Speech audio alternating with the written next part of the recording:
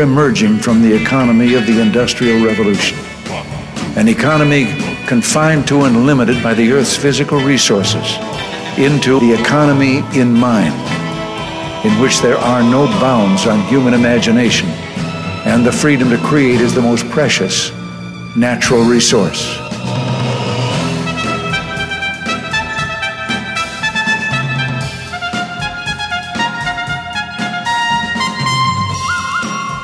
And welcome to the Soul of Enterprise, Business in the Knowledge Economy, sponsored by Sage, energizing business builders around the world through the imagination of our people and the power of technology. I'm Ed Kless with my friend and co-host Ron Baker, and on today's show, we are continuing our Memorable Mentors series and talking about Henry Stewart Hazlitt. Ron, how you doing? I'm great, Ed. How are you? I'm good, thanks. Well, congratulations on being named to the 100 most influential people in accounting for the, 95th year or something like that? No, I don't know. But hey, congratulations to you as well. Yeah, three years for me. I'm still a youngin'. Yeah, I'm still a youngin' on the list. And we got some other Sage people up there too. Yes, Jennifer Warwa, of course. Yep. She's been on a number of years as well. I don't know what her count is up to, but I think it's more than 3. And Right. then our new acquisition person, that would be Taylor McDonald, who is at now Sage Intact. And he's got to be on over 10 years. I don't know if it's been consecutively, but I know he's been on before. Right. And it's interesting because Taylor, of course, is the reason you and I got together in the first place. Yes, he is. He's like many things, he's responsible for this. And Yeah. I like to remind him of that. So Yeah, that's awesome. Well, listen, I don't know if you saw it, but in the actual report, sometimes they make everybody answer 3 or 4 questions every year. Oh, yeah. So full confession, all I did, Ron, was I looked at it and I read the little blurb about me and then the little blurb about you.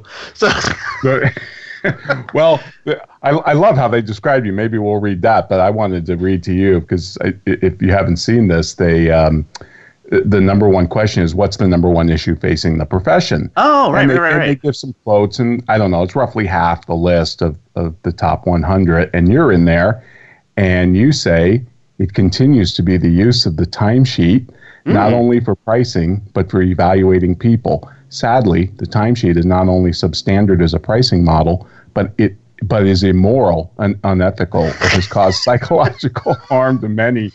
I read that. I said, yes, that's awesome. I never even had the guts to say that. But it's true. It's absolutely true. It absolutely is. I totally agree. And I love how they described you. They said, think of Kless as one of accounting's philosophers in residence, asking pointed questions and applying his restless intellect to a wide range of issues, even as he joins fellow philosopher and radio co-host Ron Baker in aiming to eliminate both outdated practices like the billable hour and the outdated thinking that supports them.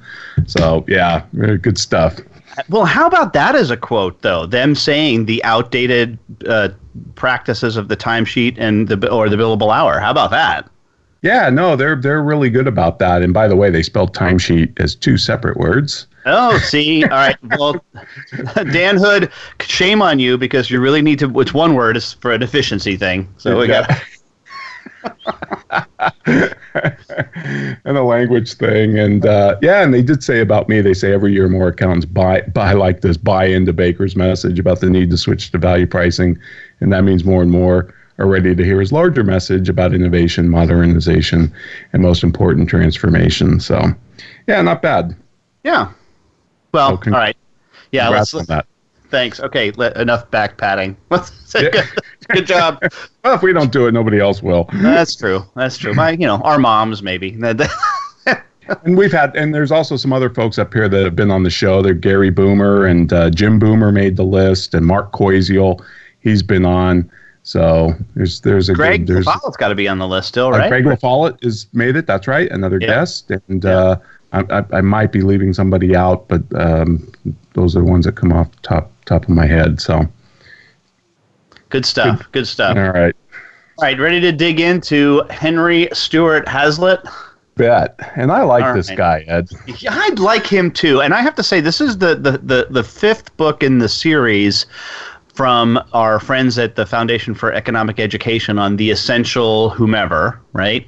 And I have to say, I'm glad we did them in chronological order. That was your suggestion, too, by the way, to do them as such. And I'm glad we did, because this one really synthesized a lot of the thinking, right? I mean, which makes sense, of course, because he is standing on the shoulders of the giants of the previous generations that came before him, all of whom we've dealt with, right? Right. So it just makes a lot of sense. But I think for two reasons. One, his writing style is clearly much more contemporary, although, as we talked about it, Bastiat, for being written in the 1700s, was extraordinarily accessible, right? Yes. But this guy just has a knack for distilling stuff down in plain language that you do not have to be an economist to have to plow through. Yeah, agree. I encountered him, Ed, through his book. I'm sure you did too, Economics in One Lesson. Correct. Which I read, I don't know how many years ago, but it always just stuck in my mind. This is just a fantastic book. But he's written some, 20 others or so. And I dived into some of them. A couple of them, I believe, are specific refutations of Keynesian economics, demand side economics.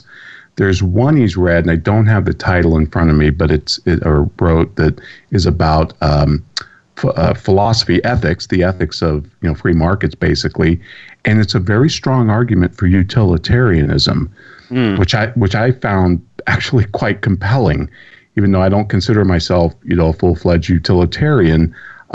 If I had to argue for it, I would use his book as the argument. I mean, he made some really, really interesting arguments that I'd never thought of before. So he was quite a thinker.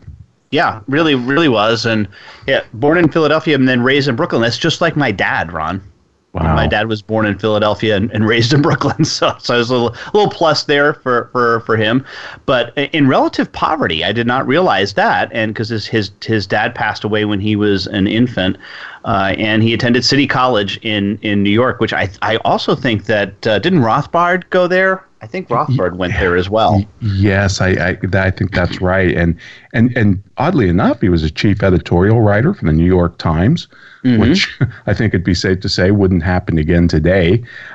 He also wrote weekly for Newsweek, as did a lot of economic thinkers. Paul Samuelson had a column that I think alternated with Milton Friedman in Newsweek, trying to spread their message to a wider audience. So, and of course, he was founding board member of the Foundation for Economic Education. So, right.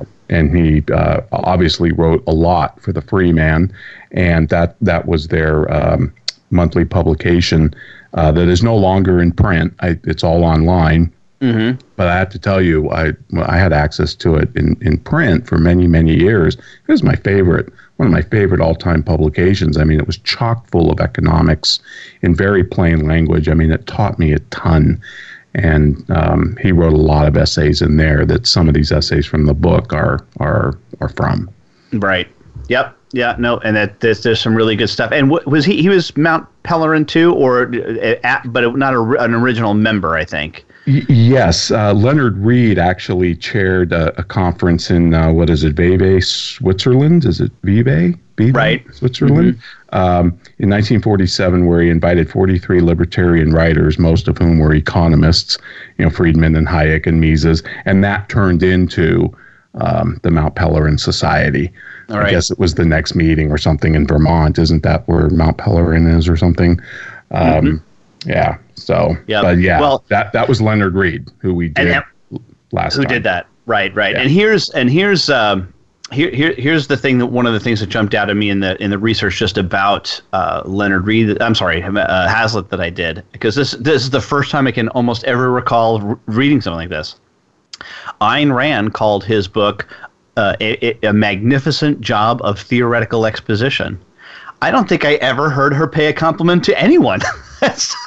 Unless it was Aristotle or herself. Right, as Aristotle and Aquinas, maybe, or herself. Yeah, okay. Yeah. Oh, wow, that is interesting. That's very interesting. So, well, let's talk a little bit about the work here. We have a few minutes, and let's just take the first essay, which is, I believe, the opening from the Economics in One Lesson, right? Right. And what I love about this, let's just jump to what the lesson is. So it's not only economics in one lesson, it's economics in one sentence. Yeah. And to distill it down to this, and this is the sentence: the art of economics consists in looking not merely at the immediate, but at the longer effects of any act or policy, semicolon. So there is a second thought here. It consists in tracing the consequences of that policy, not merely for one group, but for all groups. Yep. Perfect. It is. Perfect. It's a great, explanation of Bastiat's seen and unseen. Mm-hmm. Yep, and how you can't take into account just just those shorter term effects, which is what almost every economist does today. It's bizarre. Like, they just completely ignore this very basic point.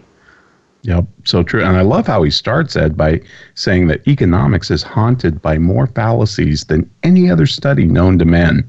Mm-hmm. To man. And it's really true. And he says that not in physics, mathematics, or medicine do we have self-interested people, kind of tampering with the evidence. Right? It's really hard to put, to get rational people or human actors into a scientific model like physics. They don't act like billiard balls on a table. Right. And I really do enjoy how he just cuts right to the chase on things, and he then counterbalances the good economist from the bad economist in this whole long recitation. But I'm just going to sum it up in the last sentence, I believe, of a fairly long paragraph and section. He said, "It is sadly remarked that bad economists present their errors to the public far better than good economists present their truths." Yes, and how true is that? Yep. When you said that economics is haunted by more fallacies than any other study, it made me think of Thomas Sowell, who said, it's not the economic theories that are complicated, it's the fallacies that, right. that get complicated, and that is so true.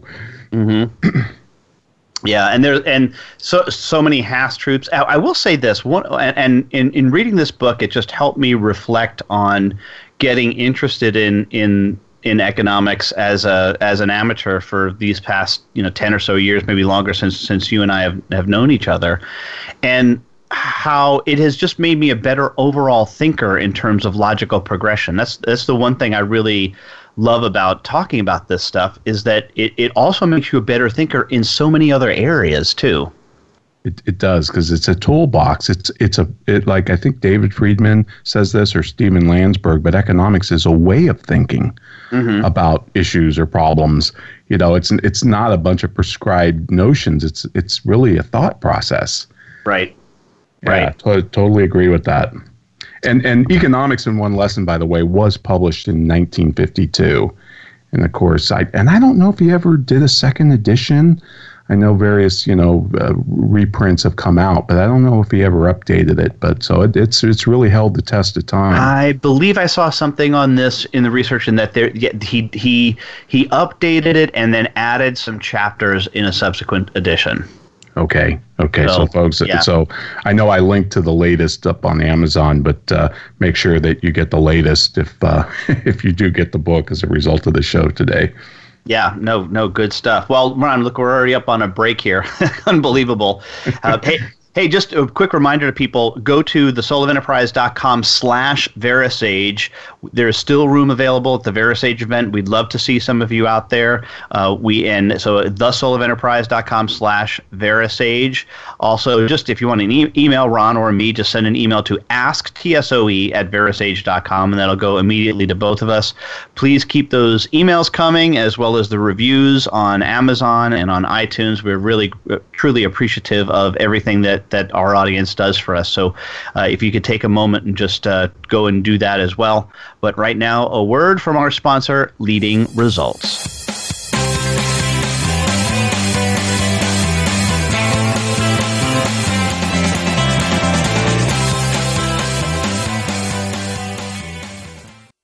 Become our friend on Facebook. Post your thoughts about our shows and network on our timeline. Visit facebook.com/Voice America. Is your website just a brochure, or is it your best salesperson? If your site is not the best lead generation tool you have, we should talk. We are Leading Results. We build websites and marketing programs that impact your bottom line. Using HubSpot or WordPress, we'll create a website and supporting marketing program that gets your business found, converts web visitors to leads, and provides clear tracking on what is and is not working. Learn about our team and approach to your success. Visit leadingresults.com/TSOE to find out more. Have you ever read a book that changed your life? I sure have. But have you ever read a book where the foreword changed your life? Me neither. Hello, I'm Greg Kite. I wrote the foreword to Ron Baker and Ed Kless's new ebook, The Soul of Enterprise, Dialogues on Business and the Knowledge Economy. The value of this book is found entirely in its foreword. So when you buy it, think of it as buying the foreword and getting the rest of the book for free. Available now for download exclusively on Amazon.com. We're always talking business. Talk to an expert. Call now toll free 866-472-5790. That's 866-472-5790. Voice America Business Network.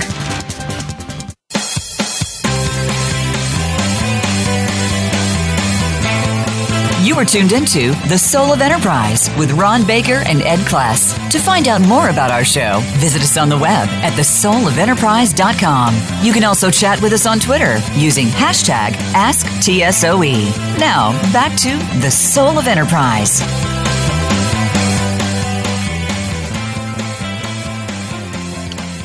And we are back here on The Soul of Enterprise.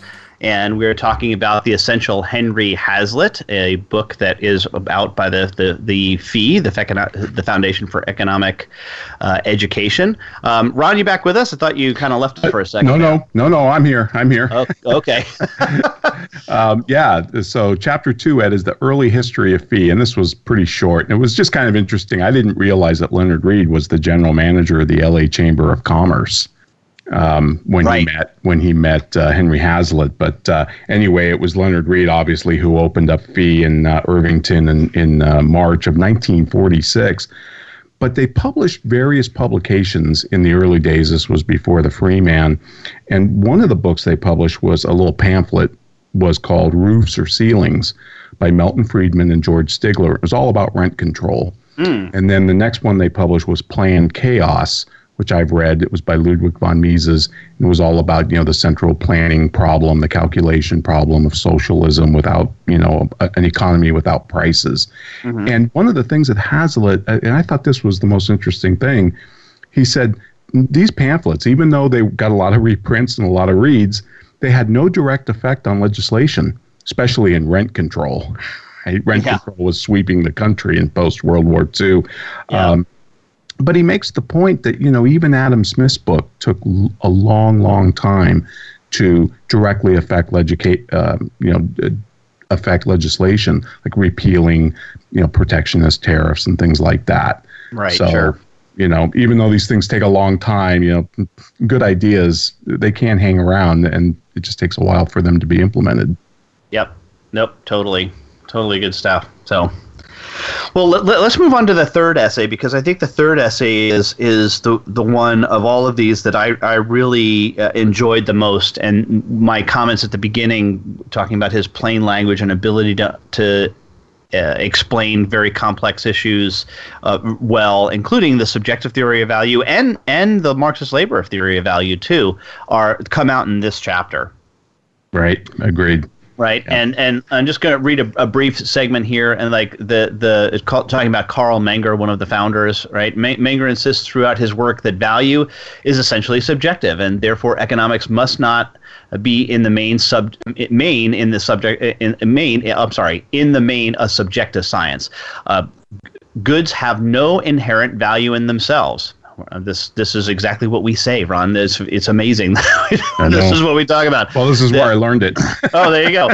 They are valued because they help satisfy some human want or need. A given quantity or unit of a certain good will satisfy man's most intense desire. He may also want a second or third or fourth increment, but each increment after it is consumed, his desire or need for it further may be less intense, and may finally until he comes completely satisfied. And this is where we usually interject, like your fifth slice of pizza or fifth shot of tequila. Either way. Yeah. And he does point out that Carl Menger is one of the developers of this marginal utility, along with Stanley Jevons and Leon Walras.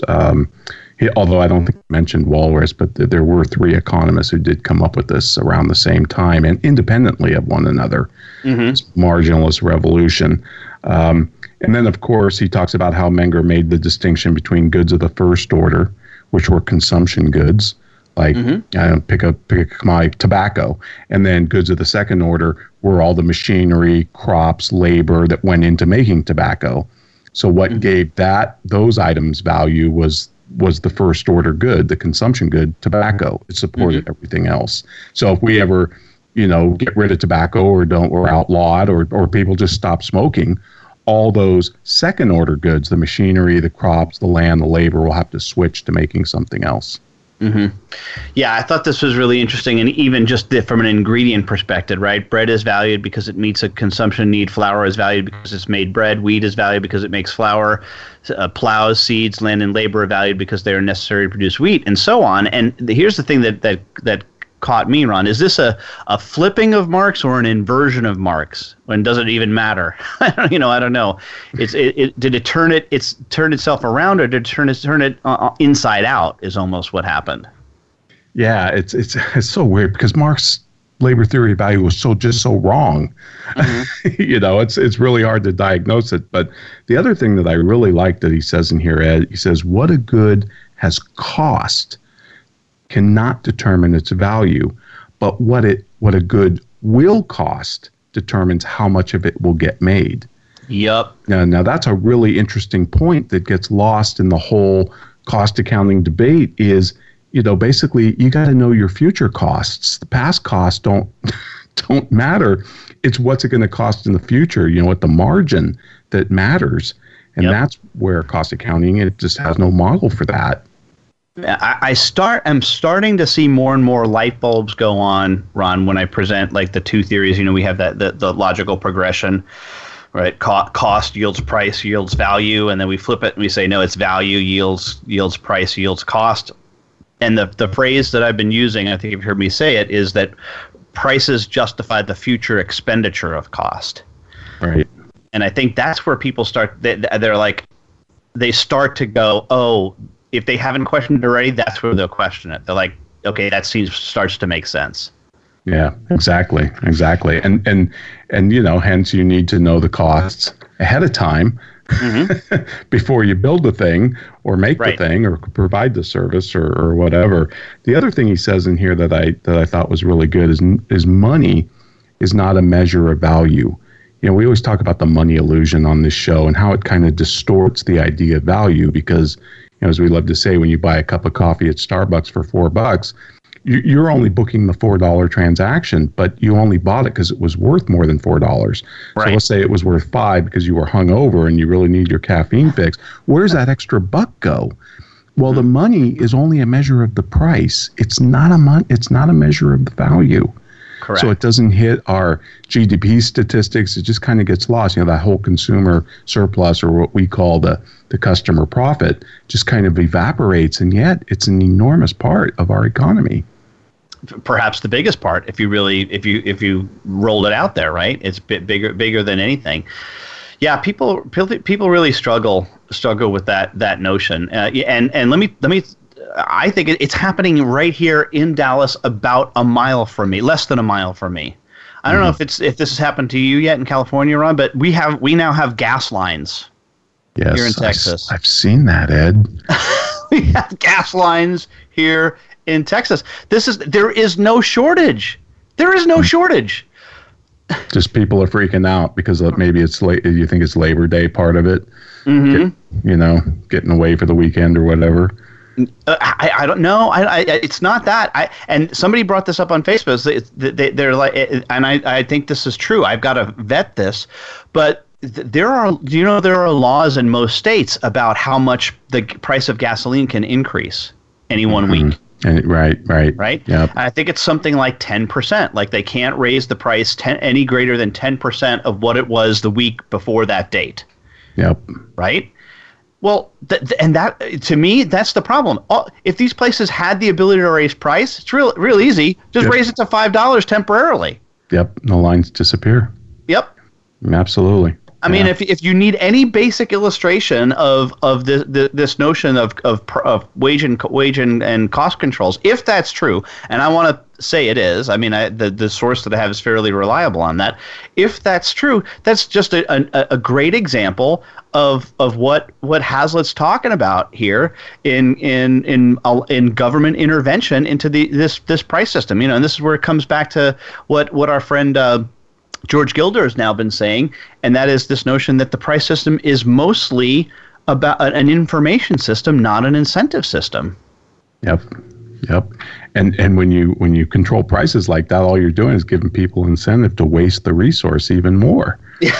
So it's just so the whole anti-gouging set of laws too after natural disasters like this Hurricane Harvey are they're so distortive, and they've got really pernicious effects. It's that unseen that Hazlitt's talking about, the secondary effects and the tertiary effects on all parties, not just the groups that you can see visibly. The other thing I liked what he said about this, he said after these three economists that he cites, the three Austrian economists, Menger, von Wieser, and Bauwerk, after they passed away, he said economics went into this dark period where it started to focus on the mathematics of general equilibrium. Yeah. And, Austrians just reject this whole idea of equilibrium. I mean, let's face it, balance is for tires and ballerinas. It's not for dynamic capitalist free market societies. I mean, they're dynamic disequilibrium, if anything, because Austrians love to speak about the market process, not a static market equilibrium. And I thought that was a really good point and very true. Yep. Well, and like you said, money as being a measure of value, and that goes back, of course, to Gilder as well. Money's got to be the measuring stick, right? It's the measuring stick. Yep. And it's only of price. It can only show what a transaction was consummated at a particular price. It's kind of silent with respect to value. Right. Yep. Good stuff. I know we've only got a couple minutes, Ed, but when we go to the fourth chapter, he's talking about the problem of poverty, which is from an essay he wrote in the Freeman from June 1971. What struck you about this chapter? The problem of poverty, how absolutely prescient it was for what's happening today. I mean, I don't know when he wrote that. I didn't look 71. As to when that 71. Yep. Okay, like print it today. Yep, it's just as relevant. Just print it today, and the whole notion of envy and all of the things that are happening there. It's really it's really well done. So it really is. I love how he started it. The history of poverty is almost the history of mankind. Yeah. And how true is that? When you look at that hockey stick graph that economists love to draw, like Deirdre Mclowski, that 800, when the stick just goes crazy. He talked about the Encyclopedia Britannica identified 31 major famines from ancient times to 1960. And this these were devastating, absolutely devastating famines with tons of death. Of course, this led to Robert Malthus talking about the effect of population on food consumption and food production. He thought that the population was going to grow much faster than our ability to feed it. Right. And Hazlitt makes one mistake in this chapter. He says Thomas Carlyle, who was kind of a journalist at the time, because of what Malthus's theory said about food outstripping or population outstripping food, he said, well, economics is obviously the study. It's a dismal science. Dismal science, right? Yep. And that's not why Carlyle called it the dismal science. The reason it had nothing to do with Malthus. It had everything to do with the fact that the economists of their day, like Adam Smith and David Ricardo, every single one of them to a person was anti-slavery. And Carlyle was a racist. And that's why he called it the dismal science, because they were pro-abolition. Really fascinating. Yep. There's a whole book on this that is really interesting. But more to say about this chapter that I thought was really interesting, but I know we're up against a break, and folks would like to remind you, if you want to contact Ed or myself, you can do so at asktsoe@verisage.com. And please check out our live event happening in Allen, Texas in November. You can find that on our events or calendar tab at thesoulofenterprise.com. And now we want to hear from our sponsor.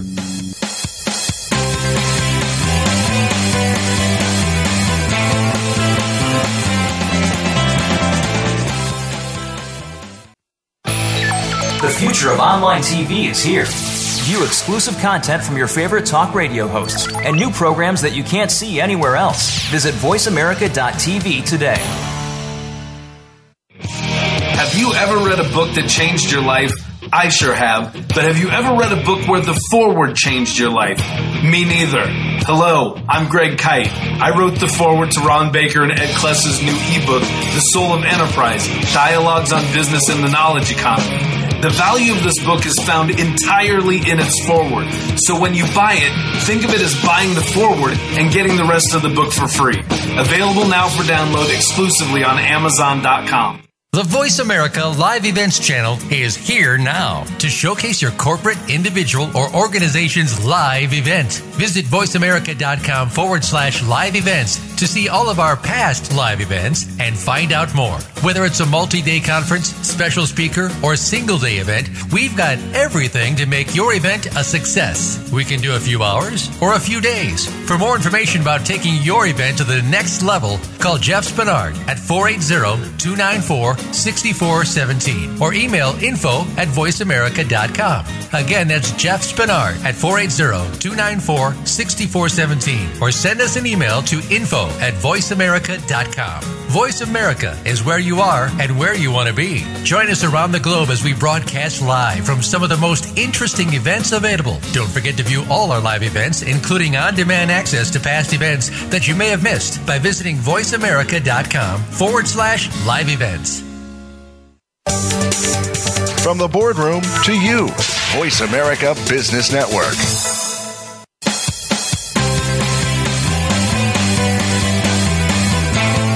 You are tuned into The Soul of Enterprise with Ron Baker and Ed Kless. To find out more about our show, visit us on the web at thesoulofenterprise.com. You can also chat with us on Twitter using hashtag AskTSOE. Now, back to The Soul of Enterprise. Well, welcome back, everybody. We're doing Memorable Mentors with Henry Hazlitt. And Ed, one more thing about this chapter, The Problem of Poverty. He talks about, Malthus in his essay on the principles of population. He said he's positing these theories that population is going to outstrip our ability to feed ourselves just at the time that the Industrial Revolution was taking off and falsified all of its theories. He gives the population stats of England and Wales, and this was interesting. In 1700, it was 5.5 million people, and by 1831, it was 14 million people. And there was a continuous fall in the death rate, and not because of an increase in the birth rate, but because we were saving people and they were living longer. And then he points out that famine since the end of the 18th century did not fall on a single country in the industrialized Western world. Unbelievable. And that's amazing. He does say there could be a sole exception, the Ireland potato famine, but he said, but the Industrial Revolution at that point, which is mid-19th century, had barely touched Ireland. No, it wasn't a developed Western industrialized country at that point. So, and I know that's been updated, and I wish I had it in front of me, but a famine hasn't happened since good 50, 60 years that wasn't caused by the government. Yeah. Yep, including the most recent one in Somalia. Yeah. Oh, yep. Yeah, some crazy stuff there. Yeah, yep. Interesting, the potato famine thing. I know a lot about that, being Irish and having a lot of history on that. One of my favorite bands is named Black 47, named after the potato famine in 1847. And yes, I can tell you in my readings of Irish history, Ireland was very, very, very much a backwater at that point. It was, yeah, not a lot going on there. So that's good. Hey, Rob, I love how those band names get named. You know. Yeah. U2 is or UB40 is the unemployment benefit form in the UK. Yeah. And that's the band's name, UB40. Nice. Well, yeah, there you go. Hey, Rob, before we move on to Hazlitt, I'm gonna cheat a little and do something that would normally end up in the Free Rider Friday stack. Okay. Just because it's I think in alignment with what we're talking about specifically today. It's from FEE's website, fee.org, and I believe it has a publication date of yesterday. Yeah, Thursday, August 31st, and this is by Mark Perry, who I know you're a big fan of. Yep. 12 Venn diagrams that show the intellectual inconsistency. It says of the left, but honestly, if once you read these, it's not of the left, it's of lots of people. Yep. The first one he throws out, of course, is and in each of these diagrams, it's, everybody knows a Venn diagram is two circles that come together, and in this case, these are Venn diagrams that have huge amounts of overlap in them, right? Really, a lot of overlap. So and he's pointing out that these are intellectual inconsistencies across the board. The first one, just to give the example, is those who preach and lecture incessantly to Americans about reducing their energy consumption and carbon footprint to stop global warming, right? That's one circle. And then the other circle is those who show no urgency to reduce their own carbon footprint and, in fact, consume 21 times more electricity than the average U.S. household, right? And he says that there's a huge overlap in there, and then there's a big picture of our friend Al Gore, right, in the middle. But all of these, and I'm not going to go through all of them, are great examples of what Hazlitt is pointing out. Is the intellectual inconsistency here is in not thinking through an economic policy either in terms of the length of time in which you examine it or the groups. Right, the effect over all groups rather than just one group, because here's the thing: you and I would absolutely not dispute the fact that raising the minimum wage will get some people, a very select few, more money. It absolutely will increase the wages of X number of person without question, right? But over the long haul, it has a detrimental effect, right? And the one that they present in this that Perry presents here, and I'm just going to read this one to you. So, in this one, he is slamming progressives, although I don't think it's just progressives, but progressives who understand that a large tax on soda and sugary drinks will lead to a large increase in the price of those beverages and a significant reduction on the consumption of those beverages, right? And then the other one is progressives who fail to understand that the minimum wage hike will lead to a large increase in the cost of hiring unskilled workers and have a significant reduction in the quantity demanded by those workers, right? And then in the middle of there, he has the Seattle City Council. Yeah. It's always amazed me how the left thinks that progressive, the syntaxes work, and they do, but when they can't apply the exact same logic to the minimum wage. Right. And one last one that I want to share, because I think I've seen this other places, and it's another topic that you and I have talked about. And this is the two groups here are those who claim that businesses are so obsessed with making money that they will never look an opportunity to cut labor costs so that they can increase their profits. Right? We know that group of people. And then the other group, he says, those who claim that women are paid 20% less than men doing the same job due to discrimination, not realizing that this means greedy businesses are overlooking the obvious opportunity to cut labor costs by 20% by hiring only women. Yep, exactly. That's so, I know that's something that Soul has just written so eloquently about over the years, but that's great, Ed. I hadn't seen that. I hadn't read that article, so I'll be sure to link to that in the show notes and take a look at that. That sounds great. Yeah, good stuff. All right, let's back to Hazlitt. Sorry. All right, back to Hazlitt. No, that's great. Chapter 5 talks about false remedies for poverty. Again, Ed, written in 1971. Yep. Might as well publish it today. He starts out, the chief evil is not poverty, it's inequality. Mm-hmm. And this is something that Deirdre said in a recent interview, or she sparred with somebody, I forget who it was from, some journalist from a leftist magazine. And she said, you want to talk about inequality, I want to talk about poverty. Yep. And so Hazlitt in this chapter is laying out things that we do that are supposed remedies for poverty, like land reform, and guess what? A guaranteed income, which he says destroys incentives at both ends of the economic scale. And unions and strikes, much like the minimum wage, Ed, unions also raise wages for a select group of people, but they also take out jobs for many others. The thing that amazes me that people don't understand about unions is unions, their competition isn't their employer. Their competition is other workers. Yes. And, this idea that workers and employers compete is ridiculous. And he points out in here, and it's a great point that I've forgotten about, but the overtime rules that the Department of Labor and other states, implemented way back were actually implemented to oblige employers to hire additional workers to make it more expensive, to work the current force overtime. So you had to hire additional workers. And of course, that gave the labor union more dues paying members. Yep. And it was this was a great section. This whole thing about these two counterbalancing things. You're right. You could print it all today. And where he comes, and also he talks about the fact that, hey, listen,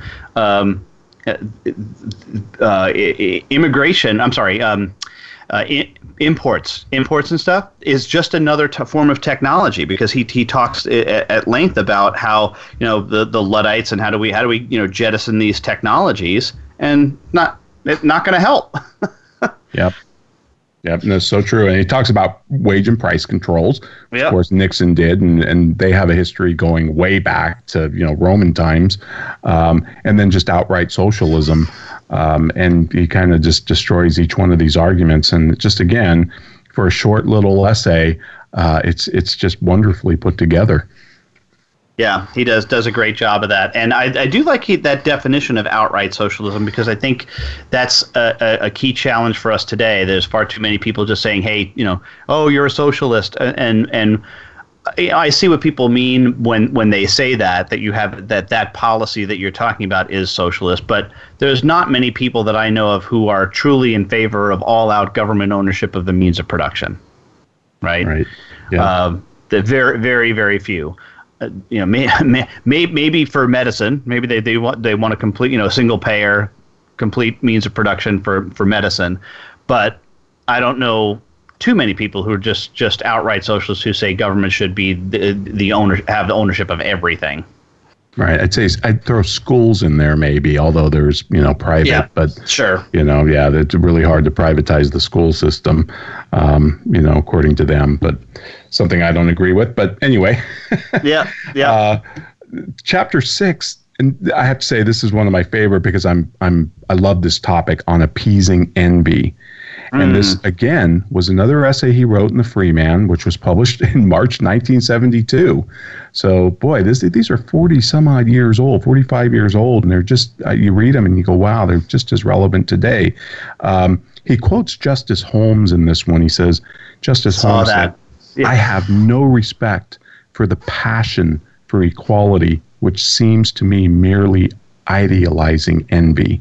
Mm-hmm. And Ed, this is something that Michael Novak in his books talks passionately about. He says envy destroys civilizations. And he points to the Roman Empire. As being about envy. Yep.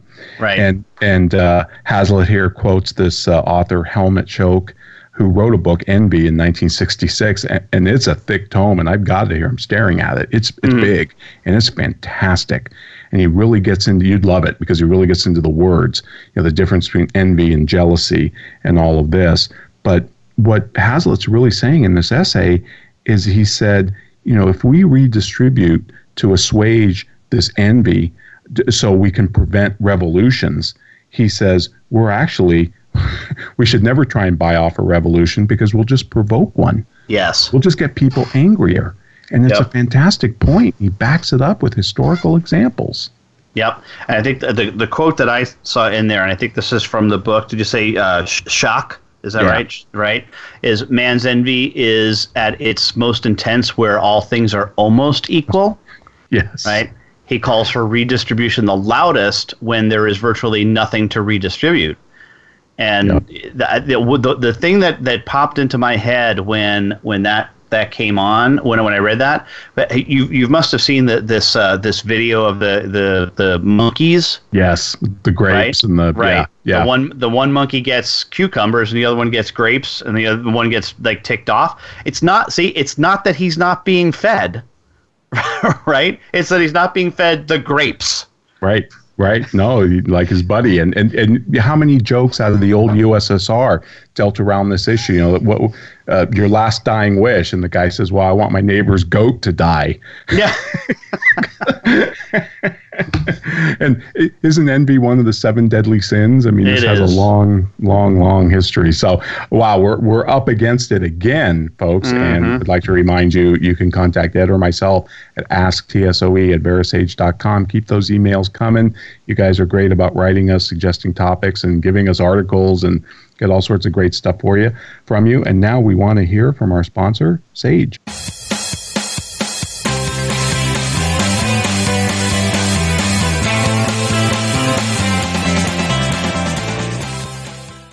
Follow us on Twitter at VoiceAmericaTRN. Get the lowdown on guests, new shows, and your favorites. That's VoiceAmericaTRN. Wherever your business is headed, Sage has the cloud solution you need to enable mobile accounting and simplify financial management. Discover how moving your financial data and accounting processes to the cloud can transform your business. Cloud accounting software from Sage can help you make better decisions, drive faster responses, and gain greater control. That's cloud accounting for the journey. For more information, visit sage.com/US/SOE. Have you ever read a book that changed your life? I sure have. But have you ever read a book where the foreword changed your life? Me neither. Hello, I'm Greg Kite. I wrote the foreword to Ron Baker and Ed Kless's new ebook, The Soul of Enterprise, Dialogues on Business and the Knowledge Economy. The value of this book is found entirely in its foreword. So when you buy it, think of it as buying the foreword and getting the rest of the book for free. Available now for download exclusively on Amazon.com. We're always talking business. Talk to an expert. Call now, toll free, 866-472-5790. That's 866-472-5790. Voice America Business Network.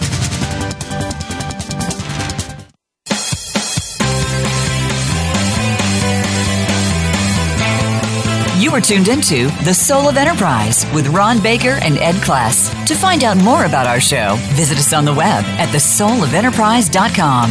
You can also chat with us on Twitter using hashtag AskTSOE. Now, back to The Soul of Enterprise. We are talking on The Soul of Enterprise today about the essential Henry Hazlitt. And Ron, just a shout out. This company is not a sponsor of ours, but I want to give them a little bit of a plug because I use their product, and especially when we've got any kind of an author, or in this case, one of our memorable mentors, and are using an author. I use this product to connect up to my Kindle called Clippings.io. Maybe we should send our producer Robert after these guys to get a sponsorship, but but I love their stuff. It allows you to take basically your highlights from your Kindle, which is in 2 places. One, not only on the Kindle itself, but also on any Kindle app, like if you use it on your phone, and it aggregates them all in one spot. I love it. Yep, and a fantastic little plug-in for Chrome only, so you got to be Chrome browser user. But clippings.io, so just a little throw out there. Let's talk a little bit about Chapter 7. And I have to say, Ron, that I took Chapter 7 to heart. It made me a little depressed. Oh, boy. The chapter is entitled Planning versus the Free Market. And somewhere around halfway through this chapter, I had this epiphany that where Hazlitt puts in planning, I was going to substitute in my brain project management. Oh, wow. And boy, so project management always involves compulsion. Yes. There you go. That's exactly the quote that I think struck me. So the plan. I'll read the Hazlitt quote. Planning always involves compulsion. This may be disguised in various ways. This is so true. As a project manager, this is what you're doing, right? The government planners, the project manager, will of course try to persuade people that the plan has to be drawn up for their own good, and that only persons who are going to be coerced are those whose plans are, quote, not in the public interest, or in this case, not in the interest of the customer. Right. And I think that this is part of the problem. I really do. And I need to rethink some of my project management class in lieu of reading this chapter. Well, you think it's too hierarchical? Way too hierarchical. Yep. Yeah, it'd be like Gosplan's 5-year plan in the old Soviet Union. Yeah. What I loved about this chapter, Ed, is people say, well, if you don't have a central plan, then you've got no plan. He says, no. The question is whose plan is going to be and in a free market, everybody makes their own plan, or gets together voluntarily, like in a corporation or some other organization, and implements a plan. It's not that you don't have a plan in the free market. It's that you've got lots of them. Yep.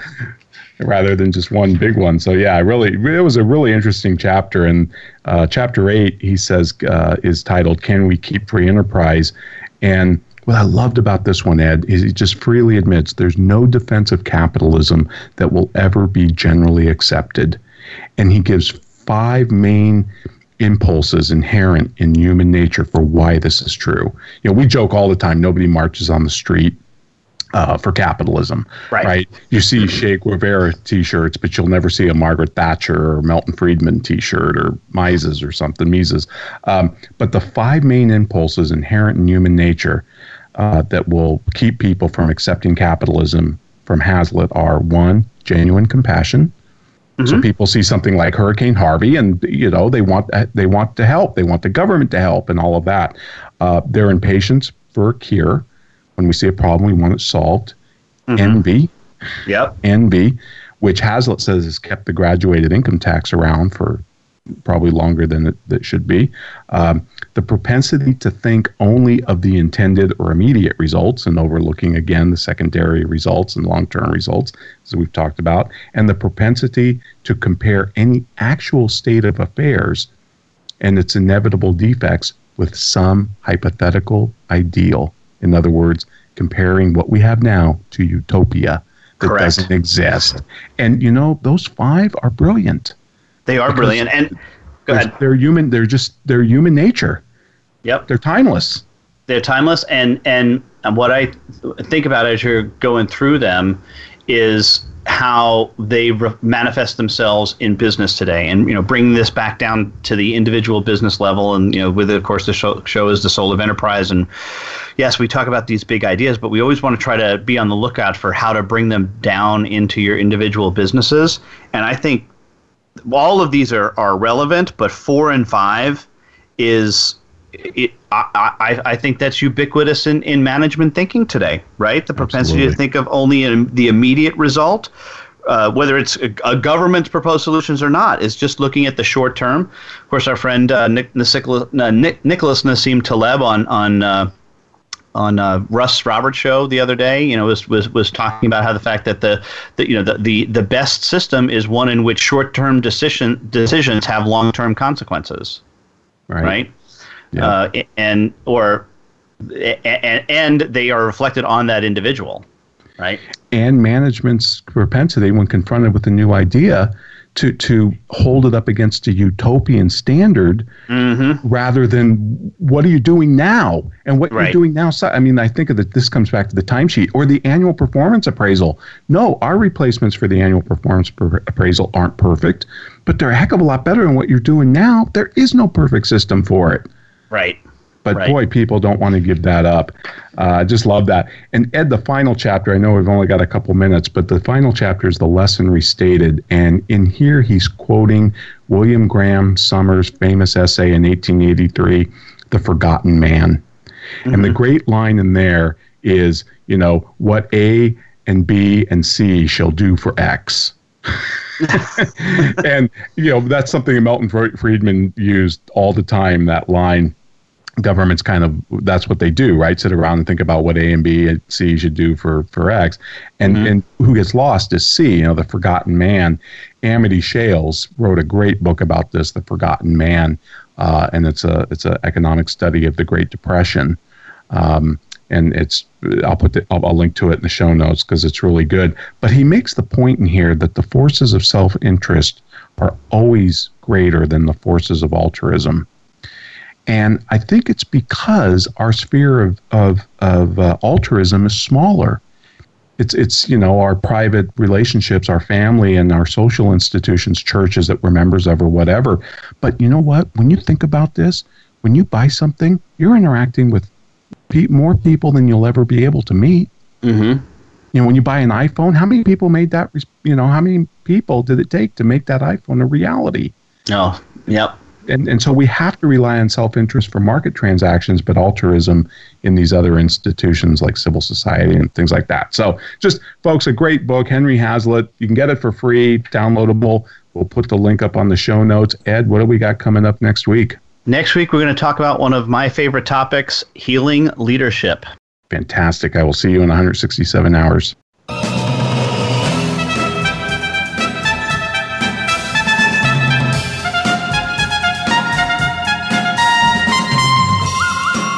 This has been The Soul of Enterprise, Business in the Knowledge Economy, sponsored by Sage, energizing business builders around the world through the imagination of our people and the power of technology. Join us next week on Friday at 4 p.m. Eastern, 1 p.m. Pacific. In the meantime, please do visit us at www.thesoulofenterprise.com.